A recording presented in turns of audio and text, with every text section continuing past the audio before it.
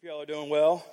If you've been here for any kind of time period, that song sounds familiar, but when you're looking at it, you're like, hey, that video looks a little different. If you're new, you don't know that video is different, but it is different.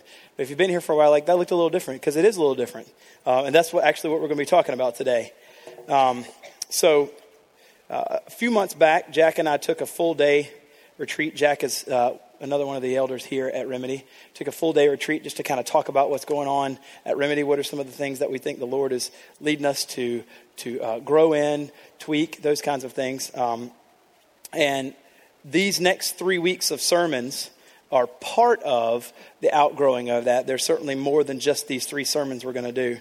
But you can see that video where the mission statement is a little bit different.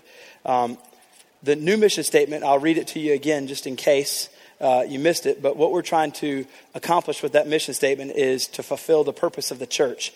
And so at Remedy Church, we're wanting to fulfill 3 things. We exist to glorify God by fostering biblical community, joining Jesus on mission, and practicing intentional care. So those were the 3 things that you saw there: community, mission, and care. And so the next 3 weeks, those are the 3 things that we're going to talk about. Today, we're going to be talking about community. Next week, we're actually going to flip those last 2. We're going to talk about care. And then the last week, we're going to talk about mission. That's not theologically there's no theological reason. It's because Jack is going to preach on care. And he's going to be in town this week and out of town the next week doing something different. So he's going to preach on care. And so we're switching it over. But the reason why we are adding these 3 things is because of about 2 or 3 months ago, we surveyed 5 random people at Remedy that were in kind of all different seasons of life, from younger to more seasoned, from married to single, to having been here at Remedy for a short time or having been here at Remedy a long time. And we asked them, what are some of the things when you think of Remedy Church that you think of? And so there were some similar things that they would say. Gospel-centered, exegetical preaching. They had some similar things that they said, but there are also some differing things. And we noticed with the differing things and some of the different answers that this wasn't your fault. This was our fault. This was my fault for not being as intentional as I can with language to be able to help you understand with a little bit better definition, what are we trying to accomplish? And so what we're going to do over the next 3 weeks is continually build these 3 blocks, these 3 building blocks of language. Because eventually, if you talk about language, will build culture. So what we're trying to do is have a culture of community, mission, and care where that's just pervasively thought of as present. And so since it's pervasively thought of as present and talked about, then it actually is not just pervasively talked about, but it's actually here. So what we want is, so when someone comes up to you and says, what's Remedy Church about? And you're like, gospel-centered, exegetical preaching. They do some community stuff. And then they ask the next person, gospel-centered, and they like doing outreaches. And so there's more continuity of what's going on. Every person, I mean, literally, we are going to beat it into you that if anybody ever comes up to you, you're going to say, what's Remedy Church about? Community, mission, care. You're going to spit it out. You're like, where'd that come from? Oh, it's because it's been beat into me for the last 2 years. So we're going to concentrate. Now, here's the history of those 3 words.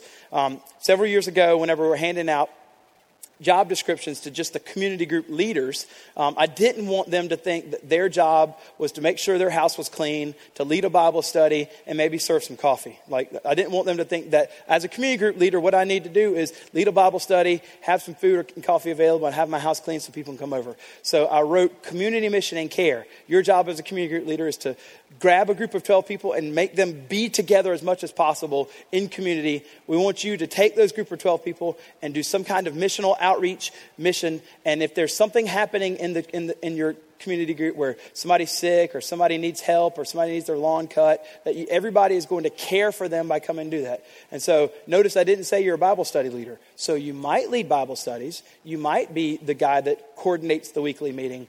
But what your job description is community, mission, and care. That's what you're in charge of, is making sure those 3 things happen. Well, as I said, Jack and I were getting together, and Jack was like, you know what? I really like those 3 things. I think those 3 things you've been pushing in community groups for community group leader job description, but actually that fits the whole church. So when people ask, what are we about? It's not just exegetical preaching.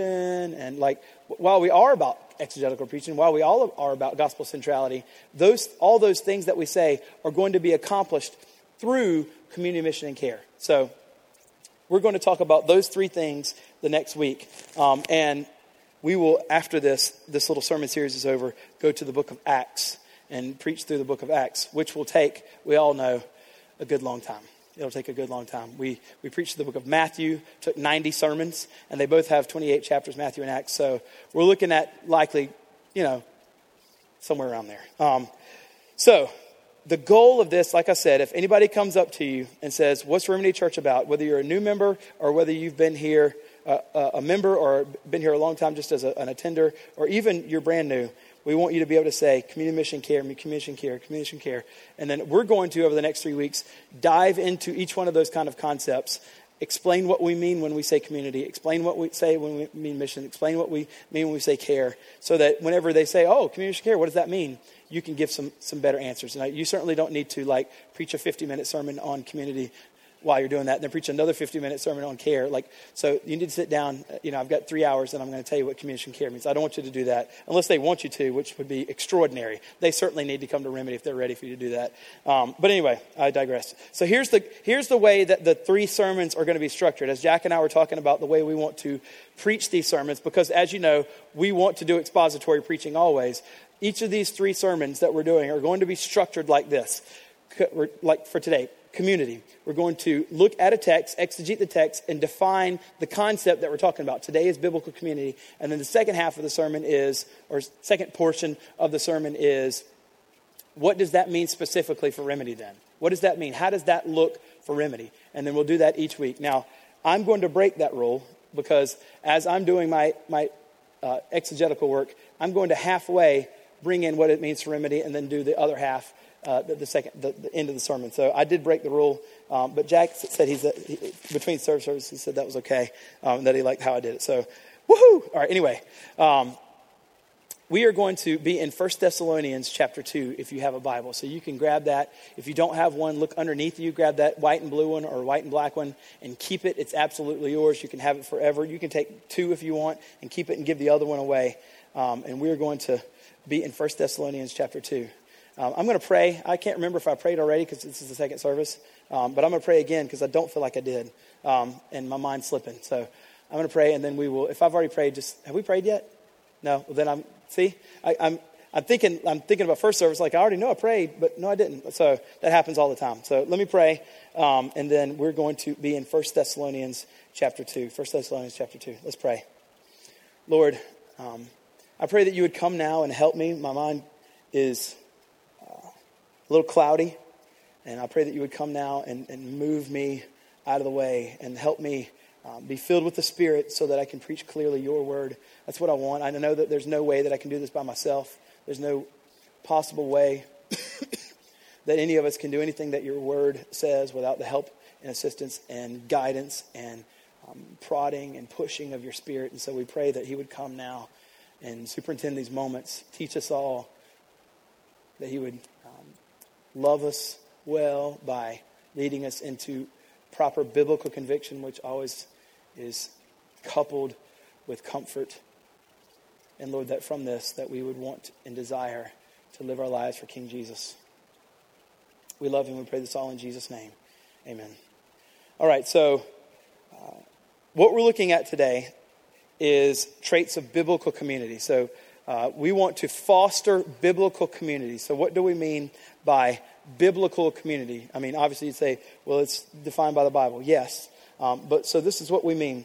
My goal here is not just to convince you that you should be in a community, but help you see that it's biblical and necessary. It's not just something that's a good idea, but instead that it's actually biblical, that the Lord has written it in the text that we should do it, and it's completely necessary. Matt Chandler, if you listen to him at all, if you podcast him, he always says something along these lines. While our faith in Christ is a personal relationship, it's a personal thing that we have, our growth in sanctification or our growth in Christ-likeness is never supposed to be private. So while we do have a personal relationship, it's never meant to just be private. So after we come to Christ and we have a personal relationship, that's always supposed to be fostered and grown in the company of trusted other people in your church. So our growing in Christ is something that we don't have to work on our own, but instead that we freely share in the context of a church, and we as a group help each other, pray for each other, love each other, sometimes tell each other hard things because we love each other, and grow together in our sanctification. So sanctification is a community project, if you will, and this is all biblical. So when I say biblical community, this is what I mean. A biblical community is something that the foundation it's centered on the gospel of Jesus Christ. So when we say the gospel, we mean the death, burial, and resurrection for us on our behalf, so that we don't have to be killed. We don't have to receive the right due punishment for our sin, but all of it was placed on Jesus, and all of his perfection and righteousness was then given to us. And so that truth, that has been done for us by Jesus, is the absolute center of what we mean by biblical community. So without that, we have nothing. Because of that is why you're getting together. Likely, if you didn't go to this church and you weren't a Christian, this is just the truth. We likely wouldn't hang out with each other. We probably wouldn't even know each other. But because of that, being our foundation, we become friends and we hang out with each other and we grow with each other. It's amazing that the gospel has created for us a group of people where we come together and sit around this amazingly core thing that we have a community that forms. So that's what I mean by biblical community, something that is centered around the gospel of Jesus Christ. And when we get together in this community, it's not just, hey, let's do a quick Bible study, we'll talk, and then we'll play some games. We don't mean that. While you might do that, it also means, because it's centered on the gospel of Jesus Christ, it means that the gospel is something that will be completely present. When we talk, we're going to talk about the gospel. We're going to talk about how it relates to us. We're going to talk about its inner workings in our life. We're going to love each other to... I know this isn't necessarily always used as a verb, but gospel one another. In other words, remind each other about the gospel's effects on you, so that when you're feeling down and out, when you're feeling like a big, huge failure, I'm just a big failure for Jesus, I don't get anything right. We gospel one another by reminding who we are in Christ. This is who you are. You're forgiven. You're a saint. You're going to heaven forever. Jesus has paid the price. The forgiveness that you got at justification is continually being put ahead of you, so that you're always forgiven because of Jesus. And so we want to continually grow in that. So we hold each other accountable. We strive to have fellowship with each other. And all that never stays here. But instead, a biblical gospel-centered community always finds itself going. It always finds itself going and finding other people that don't know Jesus, that need to hear the gospel and come into a relationship with Jesus. So that's what we mean by biblical community. And we've chosen community groups as one of the main ways that this plays out at Remedy Church. You know, there's lots of names: home group, cell group, fellowship group, anchor group, all these different group things. We choose community group because we're trying to intentionally foster biblical community here. So I say this a lot, but community is absolutely important. It's biblical and necessary. And so at Remedy Church, we want you to be a part of the community. So there's two ways you can be a part of the community at Remedy Church. You can be a part of the community here on Sunday, which you'll grow. I mean, you will be a believer in Jesus. You will grow, hopefully, because we all try to submit ourselves under the word. And if you're here on Sundays, you're part of the large group, community group here at church. But there's also a secondary way that we think you can grow. That's in community groups. That's our weekly meetings at people's homes, where a community group leader leads that and tries to do all these things, practice community mission and care. So while we think you will grow as a disciple at Remedy by coming here and being part of the Sunday morning community, we also think that you're going to grow best by not just being a part of the Sunday morning community, but also in a smaller group that meet in local homes throughout the week. And from that, hopefully, just do life together any time of the week. So we think that that's the best way that you can grow here at Remedy. So we want you to be a part of all those things. Now, community, when we say biblical community, even on Sunday mornings, you haven't done community if you've just kind of been a part of a quick passing conversation, you know, at Sunday morning. Hey, how you doing? I'm doing all right. What you doing? Yeah, I worked this week. Okay, all right, man, I'll see you later. Like, you didn't do community that morning, right? That's not community when you just do a quick catch-up, pass-by kind of thing. And even just going to community groups on Sunday morning and just discussing a sermon doesn't necessarily mean that you've been in community that week. Community is really loving each other, really doing life together, really getting to know each other both of those things can be done on Sunday morning. Like whenever before the service started, or even as it started, where most of the people missed the first song, and Jordan's not bitter, where we stand outside for a while. Community is being formed, which is great. Community is being formed because we want you to do that. We want you to get here early. We want you to talk to each other. We want you, as soon as the church is over, not to boom, hop out and hop in your car and grab lunch, but to hang out with each other. And so we encourage you to do that. We love that you do that. But that's how community can start forming, is long sessions of getting to know each other. It's a lot of work. There's a lot of persistence. It's absolutely, I think, essential to your sanctification to grow together, to know each other. And it's only going to happen if you're willing to put in the work.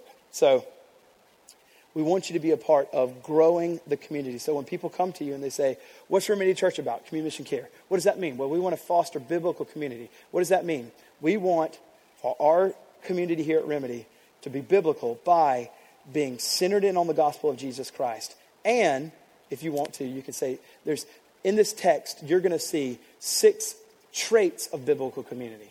6 traits of biblical community. Now, here's the way I want you to think. When you see these 6 things, I want you to think about it this way.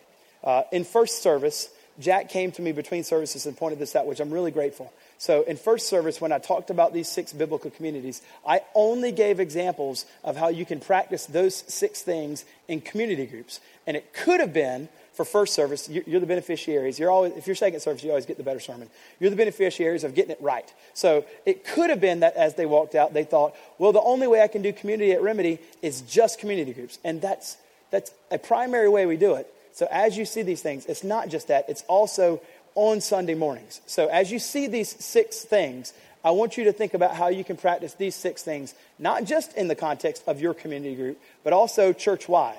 So on Sunday mornings or first Wednesdays where we get together for corporate prayer, I want you to think about how corporately you can practice these 6 traits. So 6 traits of biblical community, not just in community group. And the reason why, and Jack had a great reason, this is why, because we're looking at the letter here of Thessalonians, and Paul is writing these 6 traits of community to a church, not to a community group. So these 6 traits should be present in the church. So think about how these things are present and how you're practicing them church-wide, because that's the context, but even so, how you're practicing them in your community groups. So I want you to look with me at chapter 1, verse 5, before we get into chapter 2, because I think chapter 1, verse 5 leads us into the big ideas of chapter 2, where we see the 6 traits of community. So in chapter 1, verse 5, you need to know this about Paul. So Paul's type A, radically type A.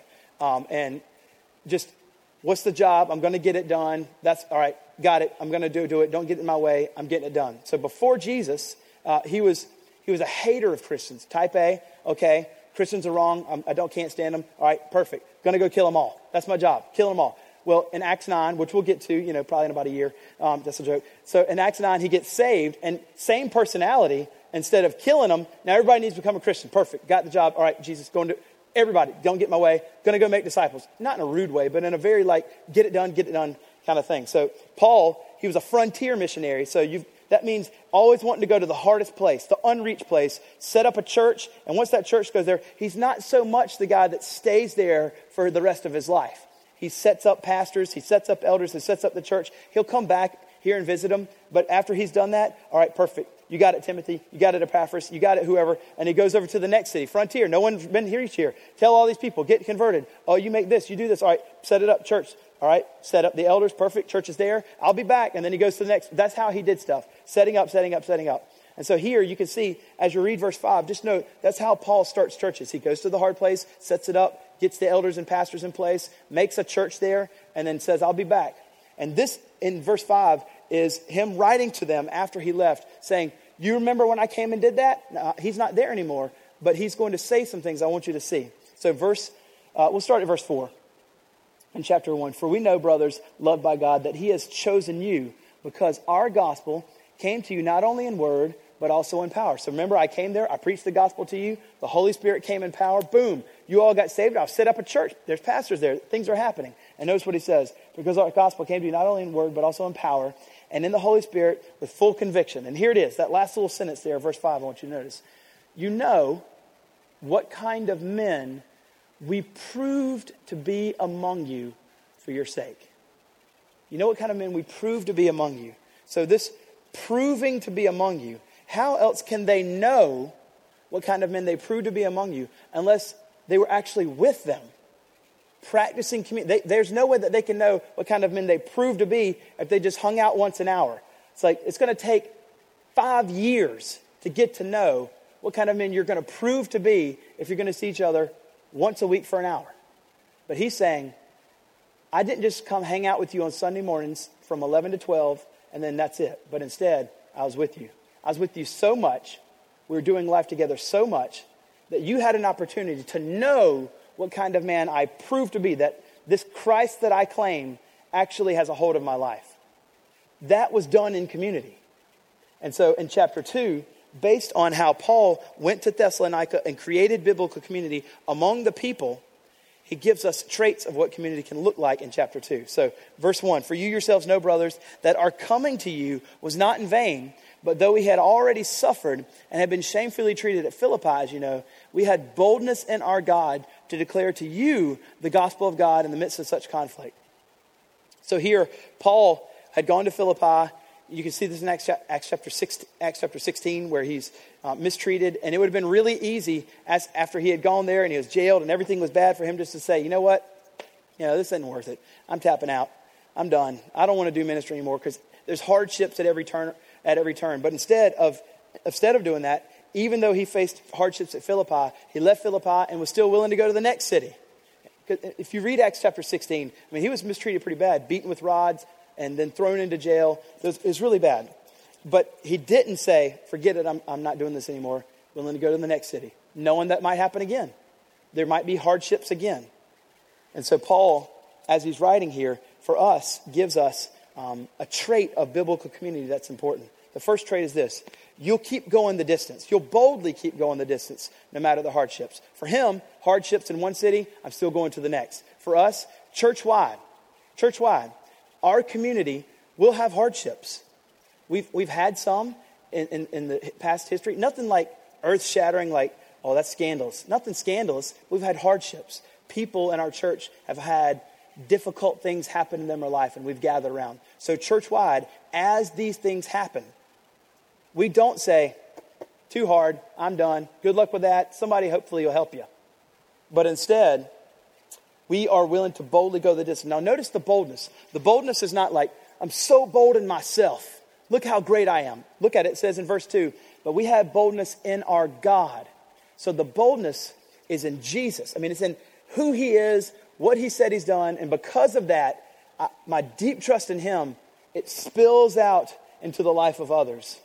That my boldness is in him, and now I'm able to keep doing it. So even in community groups. So that means church-wide, when we're having difficult times, whenever we're going through major transitions of change, even like we're doing right now, this building's going to be torn down. It's not like, well, good luck with that. I'll see you when you got your building maybe in a year, and I'll be back later. Hope it works out. Or for community group, if you're in one, and all of a sudden there's a lot of people having a lot of hard times, you're like, wow, these people will require a lot of time.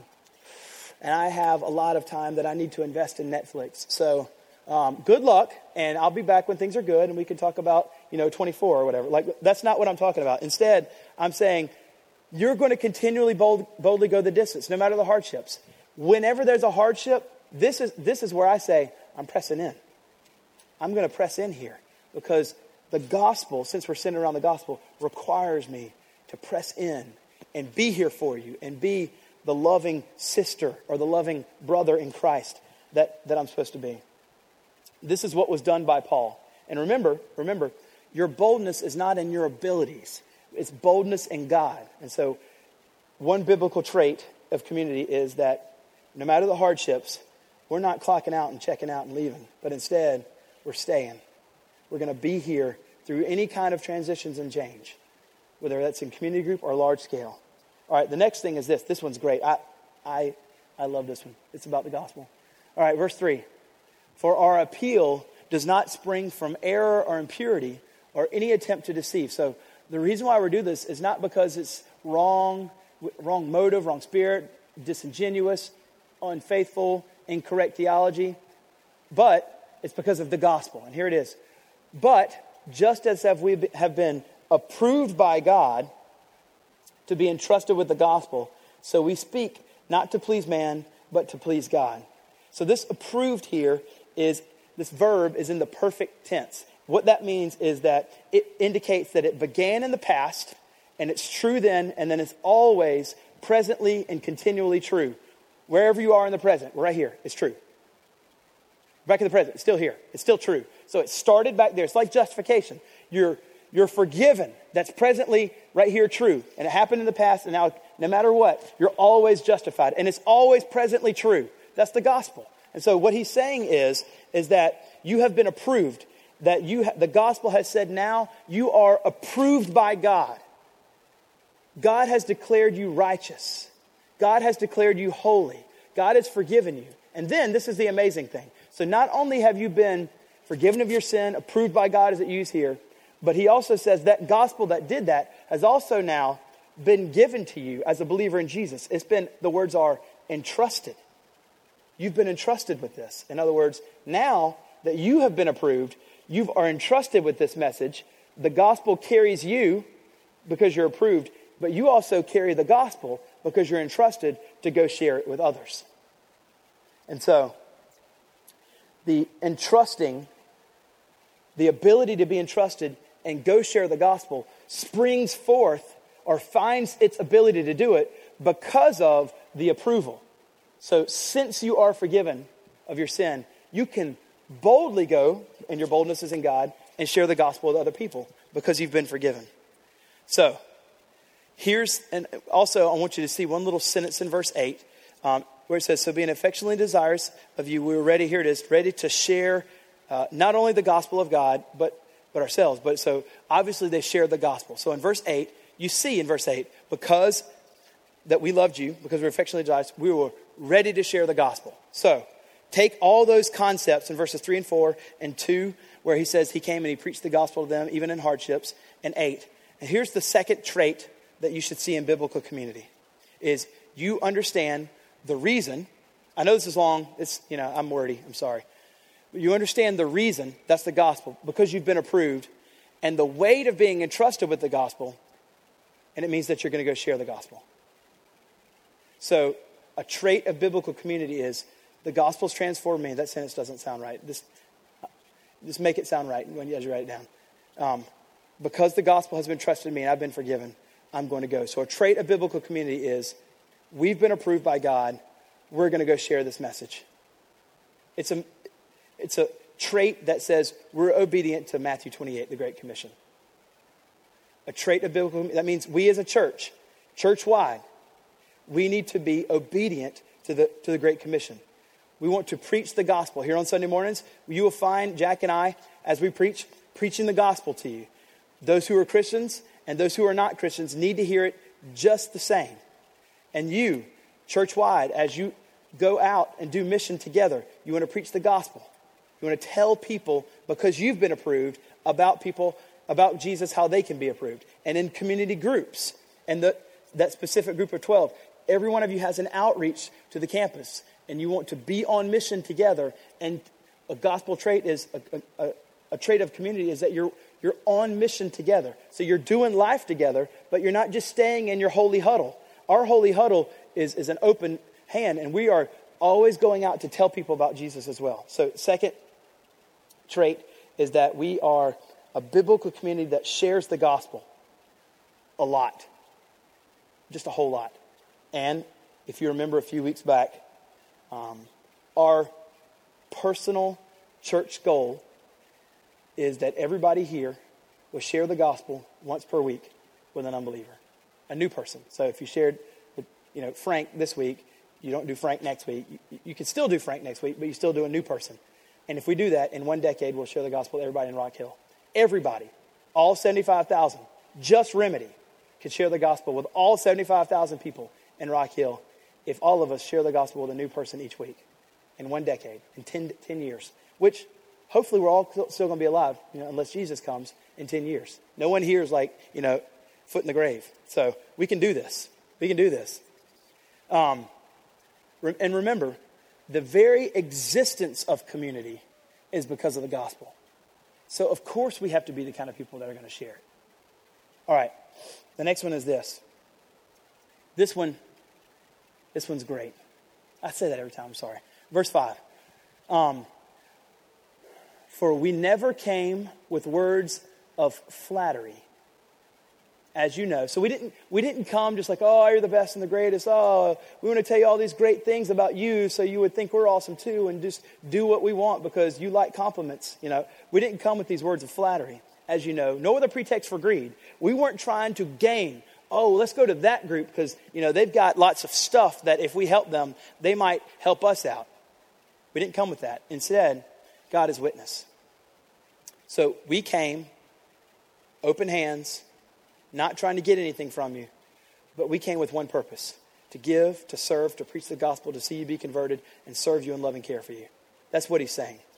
So here's the third trait is this. How that relates to community is this. Your approach to community, biblical community, is this. Your dominant mindset is to give to your community, not to get. Your dominant mindset is to give to your community, not to get. Our primary motive is not, as he says, words of flattery so that we can have a pretext for greed. I just need stuff, so I'm going to be greedy and try to approach this group. Look at this. This guy makes great coffee. I'm going to his house. Or I really like this person's house because they have a pool. So that's my community group leader. That's not how we approach.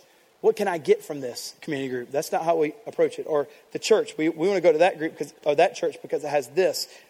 Our dominant mindset is, what can I give? We come to Sunday mornings not primarily to get, but to give. We do receive. And so let me back that up by saying this. This doesn't mean you won't receive on Sunday mornings. It doesn't mean you won't receive if you go to community groups. Hopefully you will. Hopefully you'll receive a whole lot. We want to gospel you and love for you and care for you. And if there's hard times, we want to be there for you and cut your grass and serve you food and make you great coffee and help you get on mission if you're having trouble. We want to give you things so that you receive. And it doesn't mean either that when people start getting you, like shun, you're like, no, don't give me things. I only need to give. I'm being un-Christ-like if I receive something. Stop giving me stuff. God's going to be mad. We're not saying that. So we don't want you to shun receiving. It's a good thing for the community to come around you and help you and give. But what I mean is my dominant mindset when I'm here is to give. So what does that mean? Like church-wide, it means when I'm here on Sunday mornings, I'm looking for people that I can talk to. New people. I'm looking for people that I can give encouragement to. I'm here early enough so that I can look for people that I can talk to. I'm actually present every time so that I can look for people that I can talk to. And I'm here to give. And listen, don't hear that as financial. I'm talking about you. You are here to give. Jesus said it's better to give than to receive. And this is what I'm saying. You're here to exercise your gifts. And every single one of you that are in Christ have something to give. Every single one of you. If you think you don't, we don't have to really talk about it. You do.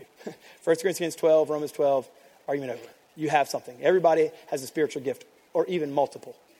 So use those gifts. So here's the question then. Church-wide, and in your community group, church-wide and in your community group, what can you, specifically you, give to the church community? What can you specifically give to your community group? The dominant mindset of a biblical community is that you're there to give. What can you give? What can you give? Now, this is where I'm going to break my rule instead of doing it at the end of the sermon. Go over and talk about what does community mean after Jack and I talked, some things we want to shift. What does it mean now at Remedy Church? This is what it means. And so I'm going to help, as I do this, hopefully give you some ideas of what you can do to give to the community, the church community, and in your context of your community group. This is what you can do to give. And I'm going to approach this, and Jack next week, and then me the third week, are going to approach this time. What does this mean specifically at Remedy? In kind of two ways. We're going to approach it as, what does this mean for Remedy now as leaders? And what does this mean for Remedy now as our weekly schedule? What's going to change in the weekly schedule? What's going to change in the leadership? All right, so let me start with what does this mean for Remedy Church that we want to practice biblical community? These are some of the things that are going to change. For elders, for those that are the pastors, Jack and I, and Lord willing, more later. What does this mean? It means this, that we are going to intentionally do our best to develop community, not just on the smaller scale of community groups, but also church-wide. One of the things that Jack pointed out, which he was right, as we were meeting, he goes, Fudd, I think we do small-scale community really well in community groups, but large-scale community, I don't know that we do that well. There's not too many times throughout the year that we're all together as a church. And I'm like, you're right, I have corporate prayer, but you're right, we need to do that better. And so one of the ways we're going to change is we're going to have more community-wide events, church-wide community events. Jess Camille has agreed to lead that up. She's going to be infinitely better at it than I would be. So what that means for you then is when we announce those things and we put money into those things and we put time into those things and a whole lot of plan into those things, that we want you to be there.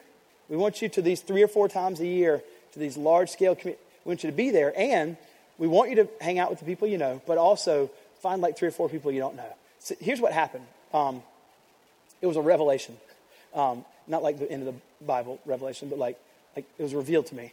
As the pastor, I just think everybody knows each other. I know all of you. I know all of you. I know you, where you're from. And so y'all all know each other because I talk to all of you when I see you at both services. So everybody knows everybody. And Jack's like, no, everybody doesn't know everybody. Like they rarely, like they may know like 10 people. And I'm like, how's that? Like I know all of them. Surely they know everybody as well. And what he helped me see is that's not true. So while I know all of you, I just assume you all know each other. You don't, which is, my fault. So that's why we're putting these together. So of course we're going to keep having community groups where we're fostering community, but we're also going to, something that's going to change is we're going to have more church-wide events where we're going to practice community. We're also going to have church-wide events where we do mission, but also getting together. And what we want you to do is be there and meet people, as well as be there at our Wednesday nights. But that's the calendar. We're getting to that.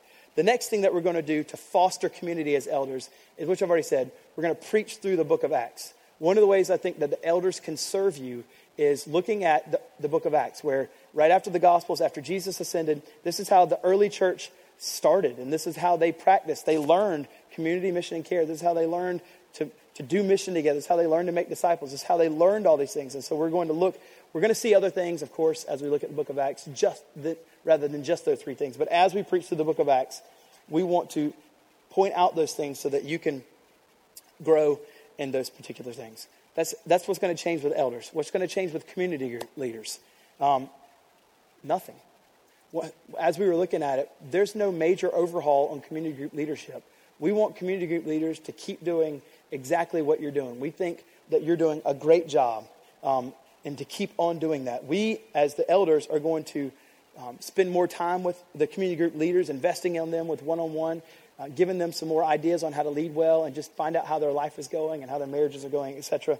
But community group leaders are not going to have any kind of major overhaul or change. So that's the leadership.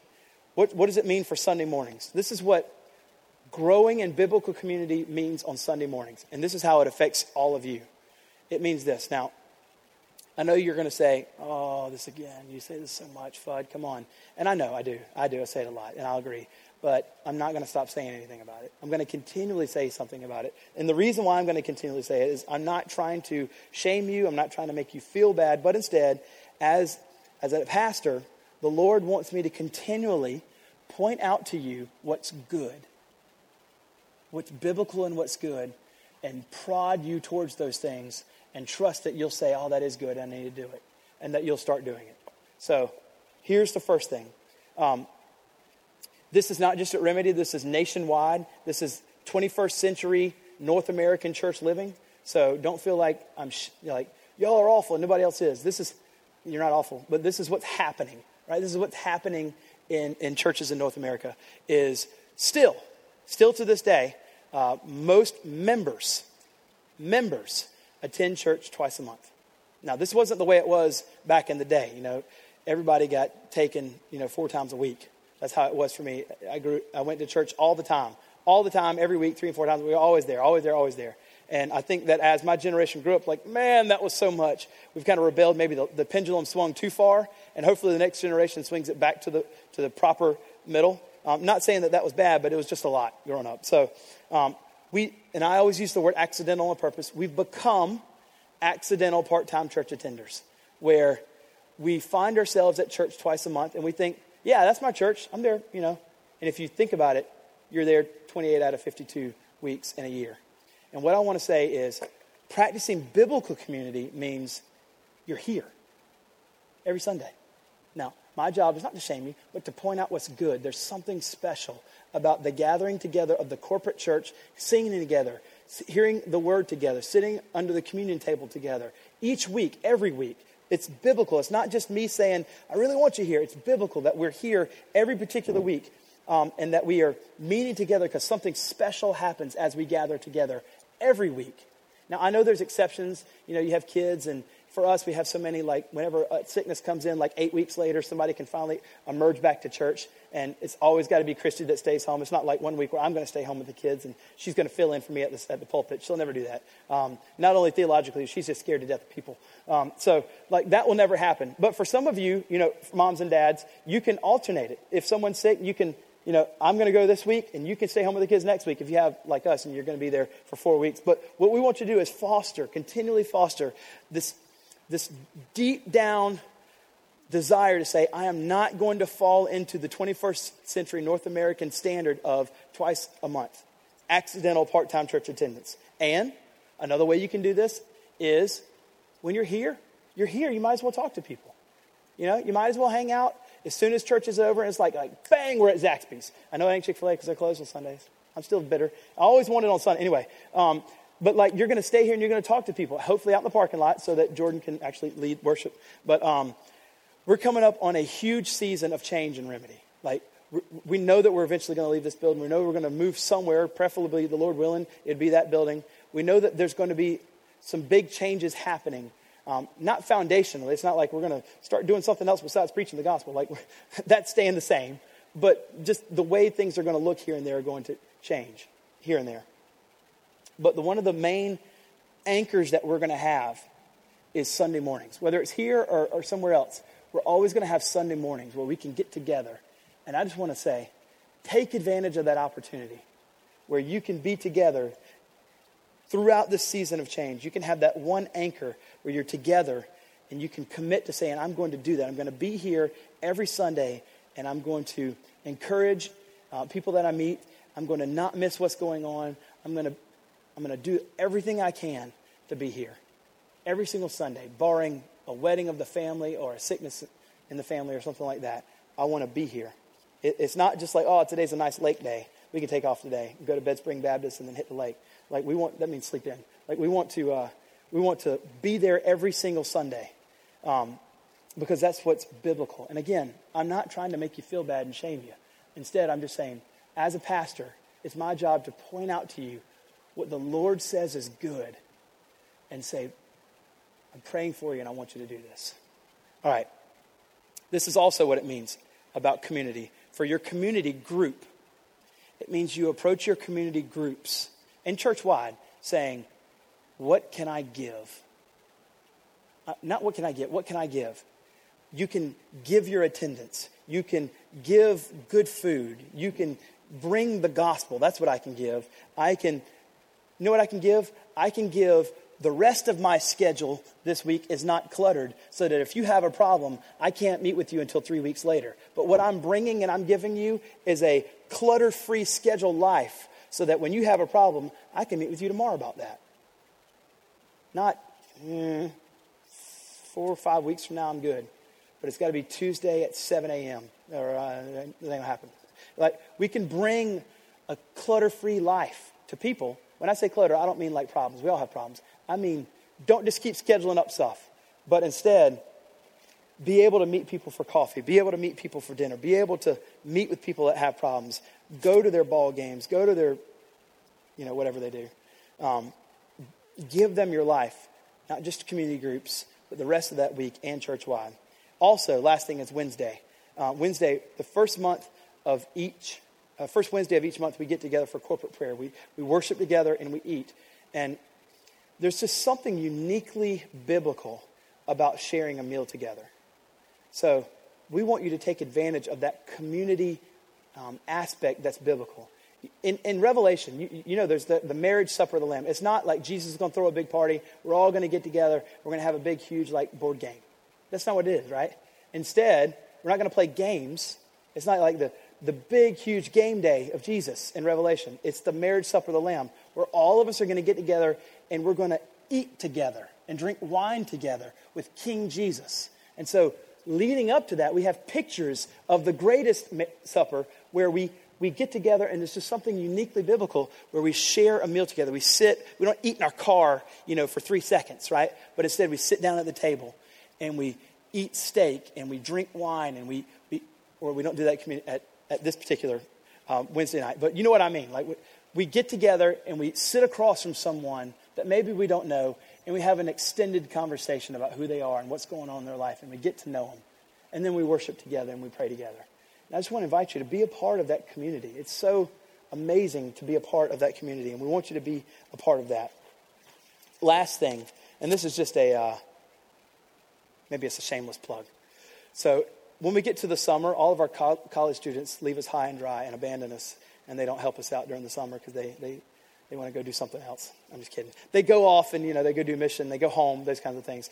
So for kids and set up and breakdown here at Remedy, these summer schedules, volunteer schedules, get a little sparse.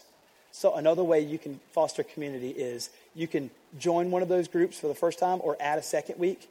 And by doing that, working alongside people, setting up, baby cribs and setting out cards and pens and Bibles, gives you another chance as you're doing that. Say, hey, what's your name? Where are you from? Oh, good to meet you. My name's, Frank, and my name's whatever. That's another chance for you to get alongside people, serve together, and then as you serve together, you get to know. That's another way to build community. So, that's a simple way to build community is sign up for the summer schedule, because our setup breakdown in kids areas always have a little bit more need during the summers. So that's what's going to be different here at Remedy. All right, back to the sermon part. I'm going back right into verse 8 or 6, and I want you to see 3 other things about biblical community. Verse 6. Nor did we seek glory from people, whether from you or from others, though we could have made demands as apostles of Christ. So that first sentence there is they didn't try to seek glory from themselves. They could have, but they didn't. Instead, they submitted themselves to Jesus. They did not seek glory from other people. So here it is. Since they didn't seek glory for themselves, clearly they wanted the glory of God to be put on full display.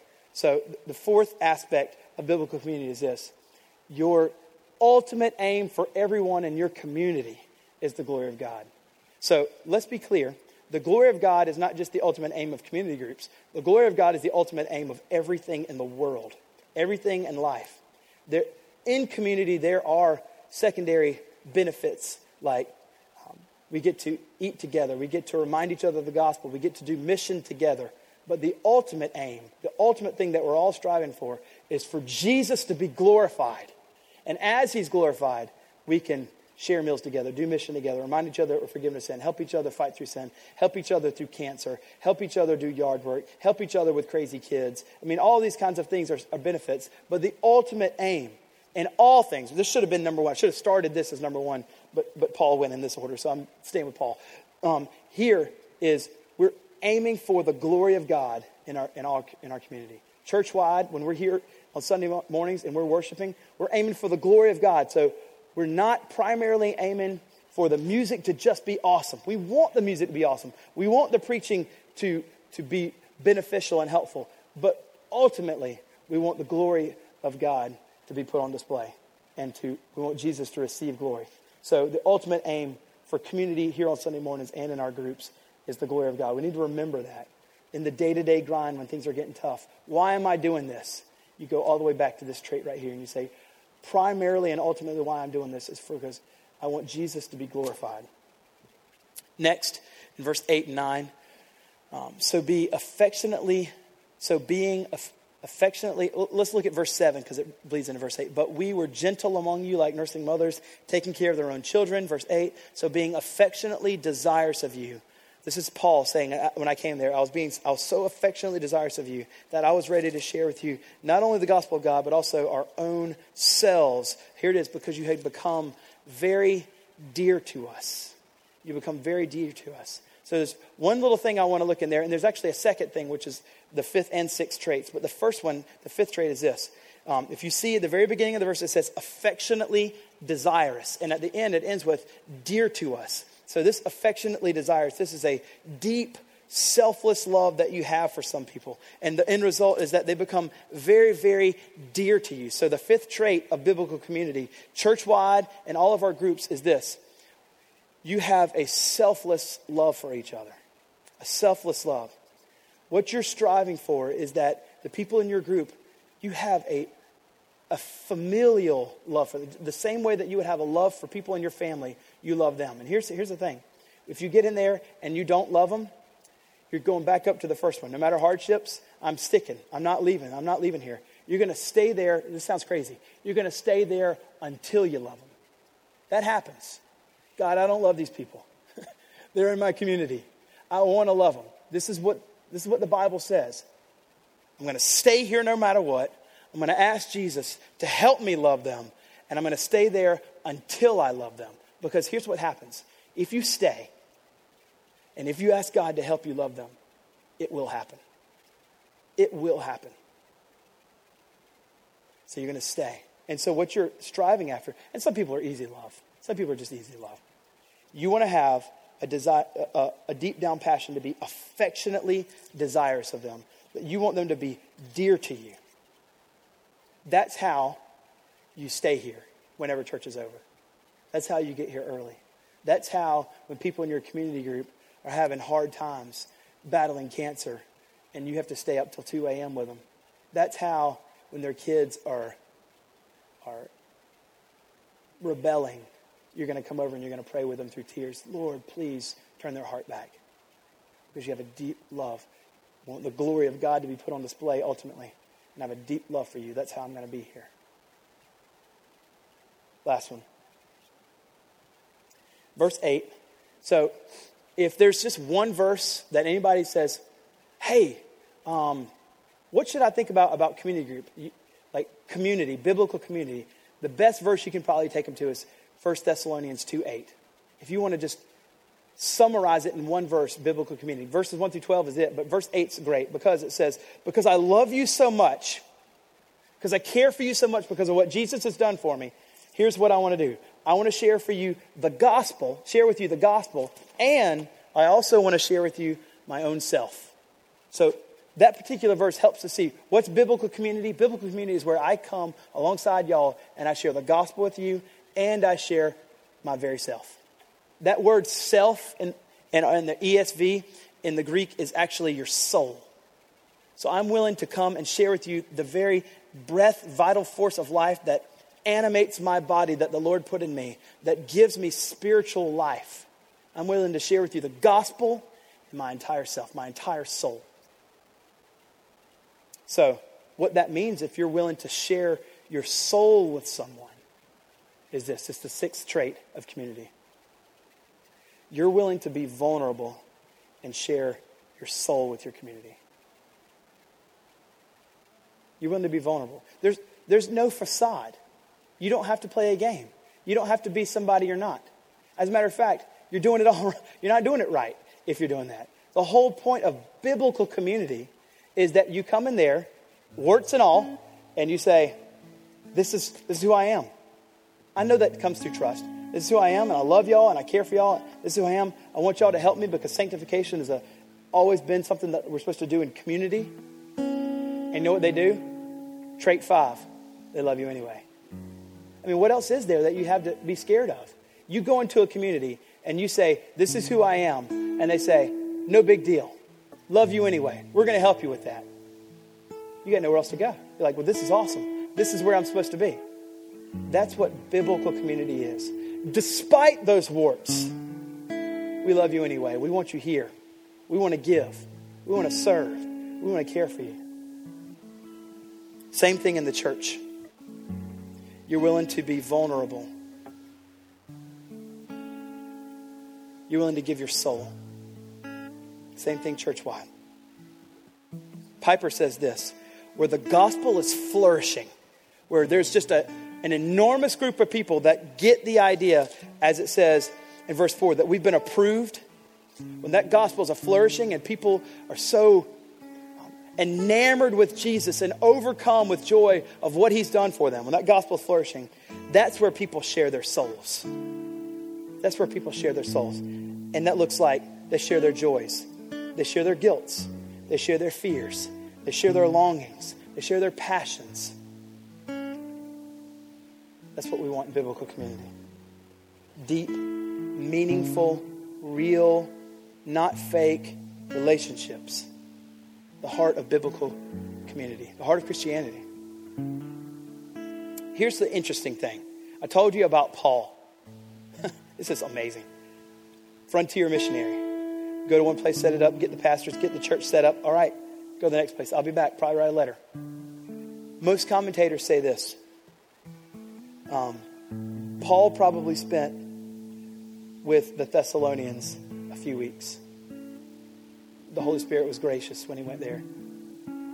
He writes these words. Notice these words. He talks about his love for them in a familial kind of context. He says in verse 7, I was gentle among you like a nursing mother, but also, verses 11 and 12, I was also like a father, where I exhorted you, I encouraged you, and I charged you. So certainly mothers can exhort, encourage, and challenge, and certainly dads can be nurturing. But he's saying, the way my love, in just a short amount of weeks, I was so affectionately desirous that you become dear to me. The way it manifested itself out is in the soft and tough, the tough and tender kind of thing where I was like a mom that nurtures you and loves you and cares for you and there for you. And also like a dad where I say, you're not going to stay here. You're going to grow. And I'm going to exhort you. I'm going to encourage you and charge you to walk in a manner worthy of God who calls you into his own kingdom and glory. In just a matter of weeks, Paul earned this kind of right to be in their lives. That kind of love was made manifest to them, and they received it. And it says, as we saw in 1:5, that they knew that they were who they are in a matter of weeks. This is God's economy. That's how God works. In weeks, that can happen. I would submit to you, it can happen in 1 week. We've seen it at Remedy in 1 week. Somebody came on Sunday. They went out to lunch with somebody. They went to a community group. They did a church-wide project on Saturday. And I think they were joining the church by like the next Sunday. In 1 week, they were completely immersed in the community. Didn't leave.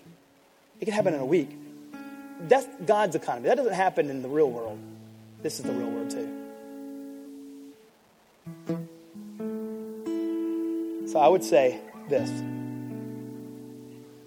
With everything inside of you, be willing to submit yourself to biblical community and just sit back and be amazed at what God can do. What's your next step? If you believe what I'm saying is true and you're not in community, just what's your next step?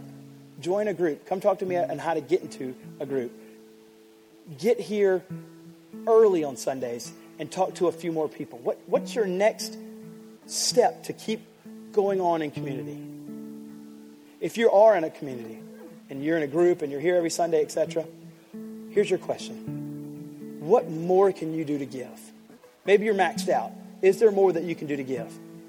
But if you're maxed out, who do you know that needs to get in here? Who do you know that needs to get into biblical community? Remedy Church, another church, I'm fine with that. As long as they love Jesus and the gospel, any church. Who do you know that needs to be in biblical community? And here's the last group. For some of you, all of this I've been talking about, it just sounds like a fairy tale that you could never believe could actually happen because you're not in Christ. You need to be, as it says in verse 4, approved by God. Trust in Christ today. Be forgiven of all your sin. Believe that all the wrath that you deserve for your sin was put on Jesus. And now all you get, as Martin Luther calls it, the great exchange, is all his righteousness, all his perfection, all his pureness, all his holiness. And one day, you'll be with Jesus in heaven forever. Become a believer in Jesus today. However the Holy Spirit's leading, be obedient. I'll be in the back. If you want to talk about community, come talk to me. If you just want to stand and sing, worship, if you want to be a believer in Jesus, come talk to me. I'd love to tell you about how you can do that. Let's pray. Jesus, be with us now as we worship.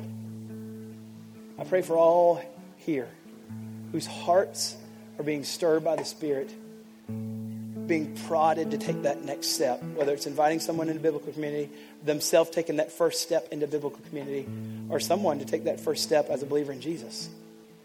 Lord, that they would be obedient. God, I pray for us as Remedy. We want to be known for having biblical community. I pray that this isn't just something that we talk about. We do have, Lord, by your grace, we do have it. And I pray that you would, by your grace, grow us. And that everybody here would be deeply immersed in biblical community. Only that can happen because of you. And we pray that this isn't just something we say that we want to have, but by your grace that we do. We love you. Praise in Jesus' name.